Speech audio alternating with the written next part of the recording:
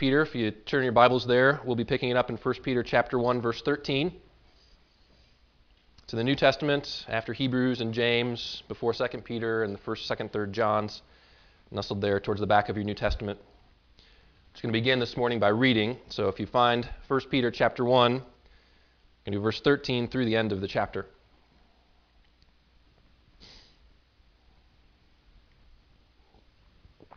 First Peter 1:13. Therefore, preparing your minds for action and being sober-minded, set your hope fully on the grace that will be brought to you at the revelation of Jesus Christ.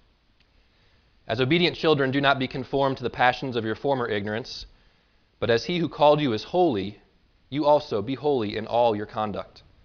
Since it is written, you shall be holy, for I am holy. And if you call on him as Father who judges impartially according to each one's deeds, conduct yourselves with fear throughout the time of your exile, knowing that you were ransomed from the futile ways inherited from your forefathers, not with perishable things such as silver or gold, but with the precious blood of Christ, like that of a lamb without blemish or spot. He was foreknown before the foundation of the world, but was made manifest in the last times for the sake of you, who through him are believing in God, who raised him from the dead and gave him glory, so that your faith and hope are in God. Having purified your souls by your obedience to the truth for a sincere brotherly love, love one another earnestly from a pure heart, since you have been born again, not of perishable seed, but of imperishable, through the living and abiding word of God. For all flesh is like grass, and its glory like the flower of grass. The grass withers and the flower falls, but the word of the Lord remains forever. And this word is the good news that was preached to you. This is the word of the Lord. We've been studying this book now for 3 weeks, and the main theme of the book and of this series is that we are resident aliens with a mission. Talked about this the first week. We are aliens. As Christians in this world, we're aliens. We're just different. We're fundamentally different from everybody else. We're different because we have been born again, because we have the Holy Spirit of God living in us, who has transformed us to make us like Christ, and the rest of the world doesn't have that. And that's a huge difference. It's so different that we are like aliens. We're just a different species from the rest of the world. But we're not so different that God says, okay, time to get out of here. God didn't save us and remove us from this world to just be with him, but he left us here. In fact, he placed us here to be residents. So we're aliens, but we're also residents. We're living in the midst of a foreign culture. We're living in the place where he's called us, in this community of Metamora and Washington and Peoria and wherever you are, and in your workplace and in your home. We're here as aliens, but we're residents. And he left us here as residents for a mission. The mission being that we are to live, to honor and glorify God. And as we do that, this life of love towards God, love towards others, the people around us will say, you are different, but in a very good way. And we want to be like you. We want to be transformed like you've been transformed. Where do you get that power to love? And we'll point them to Jesus. And they'll believe in him, and they'll be born again, and they'll join the family. See, God has called us to be resident aliens with a mission. And today, as we pick up the study of this book in verse 13, we're going to run into some commands. So far, we've gotten just some groundwork laid where God said, you're resident aliens with a mission. Here's what makes you different. Here's your hope. And now we're going to start to get some commands. What are the things that we do that make us different? And the big one that sums up all the other ones that we're going to see today is the one that comes in verse 16, in verse 15 and 16. It's this command to be holy. God says, be holy. Now, this is a really big command. And it's also a command that can get really misunderstood. If you just start with this command, that's where you get the misunderstanding. If you just start with be holy, like it just falls out of heaven somewhere, and this is what Christianity is all about. It's just be holy. If you let that float off by itself, then you get all sorts of misunderstandings, and you get a lot of people who say, well, I don't want to be a Christian then. If that's what Christianity is, it's just this command to be holy. You get a whole bunch of non-Christians who say, well, I don't want to change my life. I don't want to act a different way. I don't want someone telling me what to do. I'm not going to do that. Or you get other non-Christians who say, I can't do that. If that's what the standard is, I know I can't live up to that, so I'm not even going to try. You get Christians who say, if that's what it's all about, then I'm not even going to try. And that's why some of us function like resident residents instead of resident aliens, just blending in with everybody else because, well, I can't possibly attain holiness. And then you get other Christians, and this may be the worst type, who say, I understand the command to be holy, I can't do it, but I'm going to pretend like I can. And they function as hypocrites, on the outside looking holy, but on the inside, rotting tombs. And the world looks at them and says, well, I don't want any of that either. See, and all these problems come when we take this command, this biblical command to be holy, and we set it off by itself and say, well, that must be the essence of Christianity. It must be about rules and moral improvement and being holy. And when you do that, people just reject Christianity because they say, I can't do that. I don't want to do that. The main thing that I want to show you from the passage today, though, is that that's not how the Bible functions. That's not how the command to be holy functions in the Bible. It's never by itself. It's never just, the Bible never just gives us a set of rules and lists and says, this is the essence of what it means to follow God, do that. But it's always, always grounded in the prior free grace of God. The command to be holy is always connected and dependent on the gospel. Okay? Now, you don't have to believe me on that yet. I'm going to prove that today. That's the main point of today's message. But I want to show you that today from our passage, that this command to be holy, that so many people take as the essence of the Christian life, is really something that comes after you get the essence of the Christian life. When you get the gospel right, then you understand the commands to be holy. I'm going to show you this by looking at the commands that we have in our passage. And if you were to look through this in the original Greek, it's very clear that there are 4 specific commands. Some of the various parts of speech may be translated in your translation as different commands, but there are 4 specific commands, imperatives, that are here in our passage. And what I want to do this morning is walk through each command. And for each command, I want to look at 2 things. First, what is true, and then what to do. Okay, this is how the Bible always functions. There's something that is true, and that thing that's true then empowers and enables you to do that thing that's commanded, what to do. So that's where we're headed today. We're going to look at these 4 commands. We're going to start with the first one, which comes in verse 13. And the command number 1 is, set your hope on grace. See, it's verse 13. He says, set your hope fully on the grace that we brought to you at the revelation of Jesus Christ. Now, this is a really easy one to start with because the command itself is a command to remember the gospel.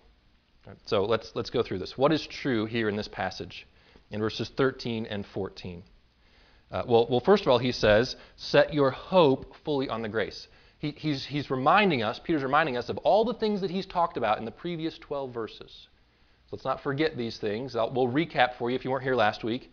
He says, set your hope on the grace. Hope was what we talked about last week, what God has done for us in the past and in the future and right now in the present. We saw back in chapter 1, verse 3, in the past that God caused us to be born again to a living hope. This is what God did in the past. He gave us a new birth into a new family. And then in verse 4, he says, we've been born again to an inheritance. So when we were born again, we were born into a wealthy family, the family of God, and that inheritance that we're waiting for, he says, it's imperishable, undefiled, and unfading, kept in heaven for you, the salvation of your souls. And meanwhile, in the present, we're comforted to know in verse 5 that God himself is guarding us so that we will be guaranteed to receive this inheritance. In verse 5, by God's power, you're being guarded through faith for a salvation to be revealed in the last time. Now, as I proved last week, you could preach a whole sermon on this passage, but I just want to remind you of this, that when Peter says, set your hope on the grace to be revealed, he's drawing in a whole host of things that are true. He wants you to remember. And then he says, therefore, preparing your minds for action. Set your hope on these things. So there's a therefore This happens here in this passage. It happens all the time in Paul's letters. You read the first half of the letter, and then there's this therefore, and all of a sudden it seems like he switches from talking about all this theology to now all these practical things to do. And we think if we could just make a cliff notes of Paul, we would take all the practical commands at the end and say, this is the essence of Christianity. Let's just do everything after the therefore. But if you start after the therefore, you don't have any grounding. You don't have any reason why to do it. You end up with legalism and hypocrisy and despair. But Peter, like Paul, because they're both inspired by the Holy Spirit and godly, they know that the Christian life is not about bare commands. It's got to begin with the truth of the gospel. And so when Peter gives us the what to do, the first what to do that he gives us is set your hope on grace. He's explicitly teaching us before you do anything, right here in verse 13, preparing your minds for action. Okay, if you're getting ready to go, if you're getting ready to start obeying Christ, that's good. You want to obey Christ, that's great. If you're getting ready, the first thing you got to do is set your mind on hope. Set your mind on the gospel. And then he keeps following this pattern for the next 3 commands. So let's look at these, and I hope it'll be abundantly clear as to what I'm talking about. Command number 2 is the big one. He says, be holy in all your conduct. This shows up in verses 15 and 16. He says, since the one who called you is holy, you also be holy in all your conduct. Since it's written, you shall be holy, for I am holy. So let's start with this. What is true in this passage? What is true? Well, first of all, we see that God is holy. God is holy. That's pretty clear. The one who called you is holy. Verse 16, be holy, for I am holy. This is a major theme in the Bible, the holiness of God. Major theme in the Old Testament and the New Testament. Right here, actually, Peter is quoting from the Old Testament in verse 16. There's a couple places in Leviticus where this might come from, either 11:44 or 19:2. But there's passages in the Old Testament where God says, I am holy, so you need to be holy. And now, the Old Testament, is written in Hebrew, and the word that's used here in the Hebrew, the root of that just means to be separate, or just, actually the root is to cut or to separate. And so the word itself, to be holy, at its base level, just means to be separate, to be set apart. So when you think about God and His holiness, one aspect of that is that He is set apart from sin. Right? His holiness means that there's no sin in Him. He's completely removed, completely separate from sin. To be holy is to have no sin whatsoever. But on the flip side, it's not just that He doesn't have any sin, but that He is the complete essence of righteousness. He is the epitome of perfection and holiness.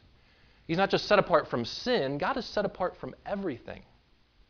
He is unique. There is no one like Him. He alone is God. And that's an aspect of His holiness. He is so great and so glorious that when you look in Isaiah chapter 6, this vision that Isaiah has of God, one of the things Isaiah sees is that there's these heavenly beings, these seraphim. And their job, the only thing that they do all the time, 24/7 for all eternity, is they fly around God and they say, holy, holy, holy is the Lord God Almighty. The whole earth is full of His glory. God is completely unique, completely separate from sin and from everything. And that's what it means when it says that He is holy. So tuck that one away. That's one thing that's true. Another thing that's true, Peter says, is that we were following our passions. We were ignorantly following our passions. Verse 14 says, do not be conformed to the passions of your former ignorance. So while God is busy being holy, completely separated from sin, completely unique and wonderful and awesome, we're following the passions of our ignorance. And the picture that comes to mind for me here, and maybe you'll think I'm weird for thinking this, but it's a picture of just like a dumb animal that cannot help but follow their desires. Like a male dog that smells a female in heat, and he's just going to go after that dog, right? You can't sit down and reason with the dog and say, look, she's not even that pretty. Just stay here. You have to cage up the dog, and still they'll try to go after it because the animal just responds to the desire that's in it, and it cannot do anything else. It's ignorant. That's all he's got. And Peter says, this is kind of what you were like. You were just conformed to the passions of your former ignorance. You didn't know any better, and so all you did is, I have this desire, I'm going to chase after that. I have this feeling, I'm going to chase after that. You're a slave to your stomach. and to your passions and your desires. That's what you were like. That's another thing that's true. But then, here's the amazing thing. The third thing that's true is that God called us to be His children. Right there in verse 14, it says that we are His children now, as obedient children. Verse 15, it says, He who called you is holy. This is what happened. We were slaves to our passions and our desires, just ignorantly following whatever we want, living in disgusting sin. And God called us. And God called us to be His children. This holy God, this perfect one, called us to be His children. These are the things that are true. Now, what do you do with that? Well, I think if you've been following along, if you get this, if I've done an adequate job of explaining it, I hardly need to tell you the command. But it's be holy. What do you do with this? You be holy. If there's a God who is holy and perfect and separate from sin, and that God has ransomed you from a futile lifestyle of pursuing ignorant passions and lusts, and He's called you to be His children, what else can you do? But now desire to be like Him, but desire to please Him, desire to pursue a lifestyle of holiness.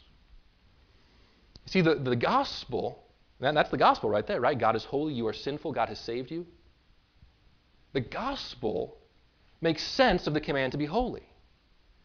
Since God is holy and good and perfect and lovely and righteous, and He has saved you from a life of filth and destruction and despair, are you going to go back to your vomit? Are you going to go back to that former way of life? Or are you going to naturally respond by pursuing the very character of the God who called you? See, be holy because I'm holy. The what is true of the gospel inevitably leads to the what to do of the command. The same pattern comes up again with the next command. Command number 3, conduct yourself with proper fear. This command's a little tougher to understand, so you just have to hold that thought until we get there. I want to start with the what to do, with the what is true again. So here's our command. This is in verse 17. He says, conduct yourselves with fear throughout the time of your exile. There's the command. Conduct yourself with fear. What is true, though, in this passage? We're going to look here in verses 17 through 21. One thing that's true, and again, this is going to sound familiar, because he's just telling us the gospel again. Okay? I'm not trying to be boring. I'm trying to be faithful to the Scripture. The Scripture is gloriously redundant in the amount of times that it tells us the gospel. So let's hear it again. What is true? Number 1, we were living futile lives. Look at verse 18. It says, knowing that you were ransomed from the futile ways inherited from your forefathers.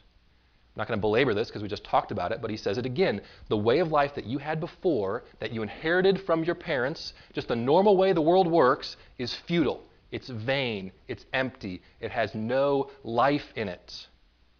So that's what you were. That's what's true. But, the glorious truth of the gospel, number 2, you were ransomed by the blood of Jesus. It's at verse 18 and 19. You're ransomed from these futile ways. Not with perishable stuff like money. No one bought you with silver or gold or U.S. dollars. You were ransomed with the blood of Jesus. Mark 10:45, you remember this? The theme verse of Mark, Jesus said, the Son of Man did not come to be served, but to serve and to give His life as a ransom for many. See, when we were in our futile ways, our futility, the problem was that we couldn't save ourselves. We were slaves to our passions and we were debtors to God. The debt that we had to pay for our sin was death, and we couldn't pay that for ourselves. So Jesus came and He lived that life in our place, and He died giving His life as a lamb. Perfect. What's it say here? A lamb without blemish or spot, verse 19. He had no sin. He offered His blood, the most precious commodity in the universe. And with His blood, He purchased your salvation.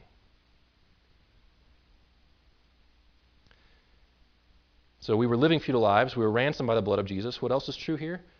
You were saved to live for God. Verse 21, I want you to notice at the end of verse 21, depending on your translation, there's some word there that implies a purpose. In mine it says, so that your faith and hope are in God. Some of you it says so or that. There's this idea of purpose, that you were saved so that your faith and hope would be in God. This is why God saved you. God saved you. He ransomed you, paid this great price so that you would follow him. Saw this back in verse 2 of chapter 1. Remember, obedience to Jesus and sprinkling with his blood go together. You were saved with for a mission. You're saved by God so that you would live for God. Fourth thing that's true, and we'll bring it together. Fourth thing that's true, you see in verse 17 at the beginning, our Father is also an impartial judge. See that in verse 17? We call him his Father who judges impartially according to each one's deeds. So our Father, the fact that God is our Father, doesn't mean that he lets us get away with everything. He's still an impartial judge who judges our deeds. All right, these are the four things that we've got here. We're living futile lives, we're ransomed by the blood of Jesus, we were saved to live for God, and our Father is an impartial judge. That's what's true here. What do we do with that? Well, you put those four things in a blender, you mix them up, you pour it out, here's what you get. The command from Peter here. Live with proper fear. And just to make it a little more explicit for us, I would say live with proper fear of God's discipline. I'll tell you where I get that word, and then I'll show you how this is grounded in the gospel. Okay? I think it's best for us to frame it this way, to say live with proper fear of God's discipline, because the fear of God is a big topic. You could go a lot of ways with that. I think this is what Peter's talking about specifically here, is the fear of God's discipline for believers. The reason why I think that is that, first of all, it can't mean a fear that you're going to lose your salvation. Not because I think that's just a great doctrine. I think it is a great doctrine, but I'm not saying it can't be that just because I want it to be that way. No, I'm saying that because that's what the Scriptures have already taught us. When we looked in 1 Peter 1, verse 5, we saw that God's power is guarding us through faith for our salvation. We know that when you believe, when you're born again, at that moment you get sealed by the Holy Spirit and you are kept, you are secure, you're going to make it. So there's no room for a fear that you're going to lose that salvation. So we must be talking about something else. Now another possible option is that, in some of your translations, it says something like live with proper reverence or live with reverent awe. And that's okay, except when we read that, I think we lose some of the power of what he's saying. Because for us, when we think about being reverent before God, or at least for me, you think of being quiet while you're praying, or maybe closing your eyes during worship, just not being raucous or something like that. That's really not what's in view here. There's more of an actual fear component. One of the most important cross-references I found as I was looking through this came from the life of Peter himself in the book of Acts, where in Acts chapter 5, two people come up, a husband and wife, after each other. Ananias and Sapphira were their names. And they came and they told Peter in the church that they had sold a field for X amount of dollars and they wanted to give all that money to the church, when in reality they'd sold it for more than that and they were keeping some for themselves. And when they told that story to the church, Peter called them out on it and said, "You're not lying to me, but to the Holy Spirit." And instantly, the Holy Spirit killed them. And in response to that, at the end of Acts, it says the whole church was filled with great fear. The same word here. And it's a good thing. The church was filled with fear, it said, and it multiplied and grew. It's a proper response. It was a good thing that the church was filled with fear. That when somebody lied to God, they were killed. That's more the sense of what's happening here. Peter says, the same Peter who saw that happen, he says, live with proper fear of God's discipline. He's saying if you're going to live the life of faith as a Christian, you need to recognize that there are still consequences for you, and you need to live your life as if those consequences could really happen to you. Now, somebody might point to a verse that says something like, perfect love drives out fear. What about that, Pastor? And I think that's true. It's Scripture, that's right. I think it's talking about the perfect love that drives out fear of condemnation. The love drives out fear that you're going to lose your salvation. There's no room for that in the gospel, but there is room for fear of God's discipline. And I think we'd be able to understand that if we were better fathers and parents and we had a capacity to be both loving and loving in our discipline, rather than thinking that the only options are to be loving and to be accepting all the time. So how does this flow out of the gospel? This is my main argument. I got to prove that this flows out of the gospel, and it actually does. This fear of God flows from the gospel. So look at what Peter's emphasizing in our passage. He's saying, first of all, that when you were ransomed with the precious blood of Jesus. So God bought you. Okay, that's part of the gospel. That God bought you. You are not your own. You're bought with a price. And that price was the greatest price in the universe. So just think about this. If you go to a car dealership and you find a certified pre-owned used car, whatever they call them these days, and you plunk down thousands and thousands of dollars for this car, and then you drive it off of the lot, and the next morning it doesn't start, and it doesn't work. It doesn't accomplish the purpose for which you bought it. You have a right to be angry with the person who sold you that car, and that person ought to fear you, or at the very least, they ought to fear the lemon laws that are going to prosecute them. And it's that fear, in fact, of those lemon laws that keeps some people on the straight and narrow selling you cars that are actually reliable instead of taking your money for lemons. Okay, now think about that in respect to your salvation. Jesus Christ, God the Father, has bought you. And he's plunked down the precious blood of Christ for you. He has the right, as your new owner, to expect that you live for the purpose for which he bought you. And if you don't, he has the right to be angry with you and to discipline you that you might walk again in the purpose for which he's bought you. And if you say, oh, but isn't he my father? My father would never do anything like that. That's why Peter says in verse 17, if you call on him as father, remember that he's also a judge who judges impartially. Notice he says God is our father, not our grandfather. He's not here to spoil you. And as an aside, I just hate that word. I don't want my children spoiled. Do you really want to spoil my children? God is not here to spoil you. He's here to make you the person that you're supposed to be. He's here to redeem you, to call you to holiness, which is the perfect plan for you. And so, of course, your Father is going to bring discipline in your life when you walk away from his truth. Because he loves you. Not in spite of his love for you, but precisely because he loves you. If you choose to trample the grace of God underfoot and to say, oh, this blood of Jesus, I'm just going to go ahead and do whatever I want because God's got to forgive me anyway. No, he's going to bring discipline in your life to draw you back to walking in faith in him. You can take, I almost hesitate to talk about this, but it's in the scripture, so we got to submit to this, right? Because you could just take this so many wrong ways. You could take this so many wrong ways, and probably the people that coming into today didn't have much of a fear of God, you're probably going to take this the wrong way and just kind of blow it off and be like, oh, it just really means reverence. You're just going to pretty much leave the same way you were. And everybody who came here today who has already had a fear of God and had a sensitive conscience, you're probably going to leave here even more burdened and thinking, oh my goodness, I'm in trouble now. Okay, so just switch those.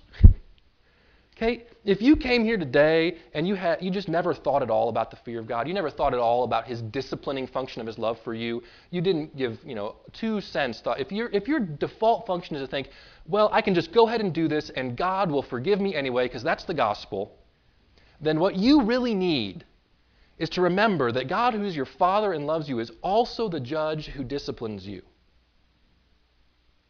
And then if you take this idea that the grace of God means I can do whatever I want and God's got to forgive me anyway, then what you're doing is taking this infinite, precious blood of Jesus and you're just considering it to be garbage. You're trampling underfoot, paying no regard to the price that God has paid to save you. But if, on the other hand, you're someone who came here today and you were just burdened. You have a sensitive conscience. You feel like everything that you do, every bad thing that happens is somehow God getting you because you didn't do something right. Look, I want you to hear that God, who is your judge, is also your Father, who loves you. He's not a capricious Father. He's not a vindictive Father who's just watching for you to screw up so that he can slap you. He's a God who only gives you the discipline that you need to return to Him. And it's always out of love.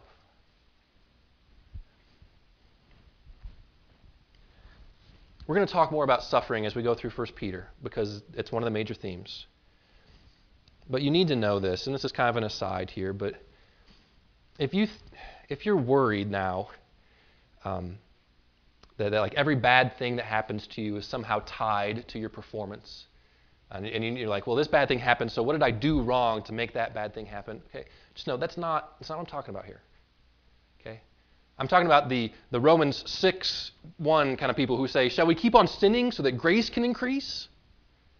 By no means. Obviously not, because if you think that, then you don't understand the gospel.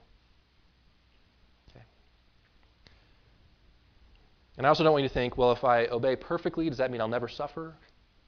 No, we'll cover that too. There's two kinds of suffering. There's suffering for doing good, which God gives to us as a gift even. We rejoice in that. And then there's suffering for doing evil, which just means that you're an idiot and you're sinning and God is disciplining you and you need to repent. Right? So suffering for doing good, rejoice. Suffering for doing evil, repent. There's a lot of stuff in there. The main idea I want you to get, I want you to see, the command flows from the truth of the gospel. If you understand that Jesus has bought you, then you recognize that you have a responsibility to live before Him. And there's consequences if you trample that grace underfoot. The fourth one will be brief because we'll talk about this more in the next couple weeks. But command number 4 is to love one another. In verse 22, we get this command. It says, love one another earnestly from a pure heart. Two things that are true in this passage from 22 to 25. The first one is that you've been born again into an eternal family. You know, when we talk about being born again, it's family language. Right? You're born into a family. God is your father. And if God is your father, and God is my father, and God is your father, and God is your father, then that means that we're all in the same family. We're in the family of God. He's our father, and that makes us brothers and sisters. So what's true about the gospel is that we've been born into a new family, and it's an imperishable family. See that in verse 23. You've not been born of perishable seed. Your earthly family is perishable. We all eventually lose one another through death, or very common today, the family breaks up or the family moves apart. Just the families that we have in this world are not permanent. But this new family that we have, it's an imperishable family. It's a family that's born by the Word of God that will never end. So the good news, bad news, both, you're stuck with me. You're stuck with one another. The truth of the gospel is that we've all, who are Christians, have been born into an eternal family. Something that's true. The other thing I want you to notice that's true is that this family is formed by the gospel of grace. This Word of God that is preached to you that causes you to believe is the gospel. In verse 25, it's the good news that was preached to you. So this family that we live in is a family that's characterized by grace and mercy and forgiveness. I've been born again by the grace of God. You've been born again by the grace of God. We're all here together. What does that mean? How should we act towards one another? We should love each other. It's just obvious. It's one of those things you shouldn't even have to say it. If we're in the same family, and it's a family that's formed by the love of God being poured out on us, well, then the natural function of me to you and you to me and you to one another is to love each other. As God has shown mercy to you, show mercy to one another. As God has poured His love out on you, show that love to each other.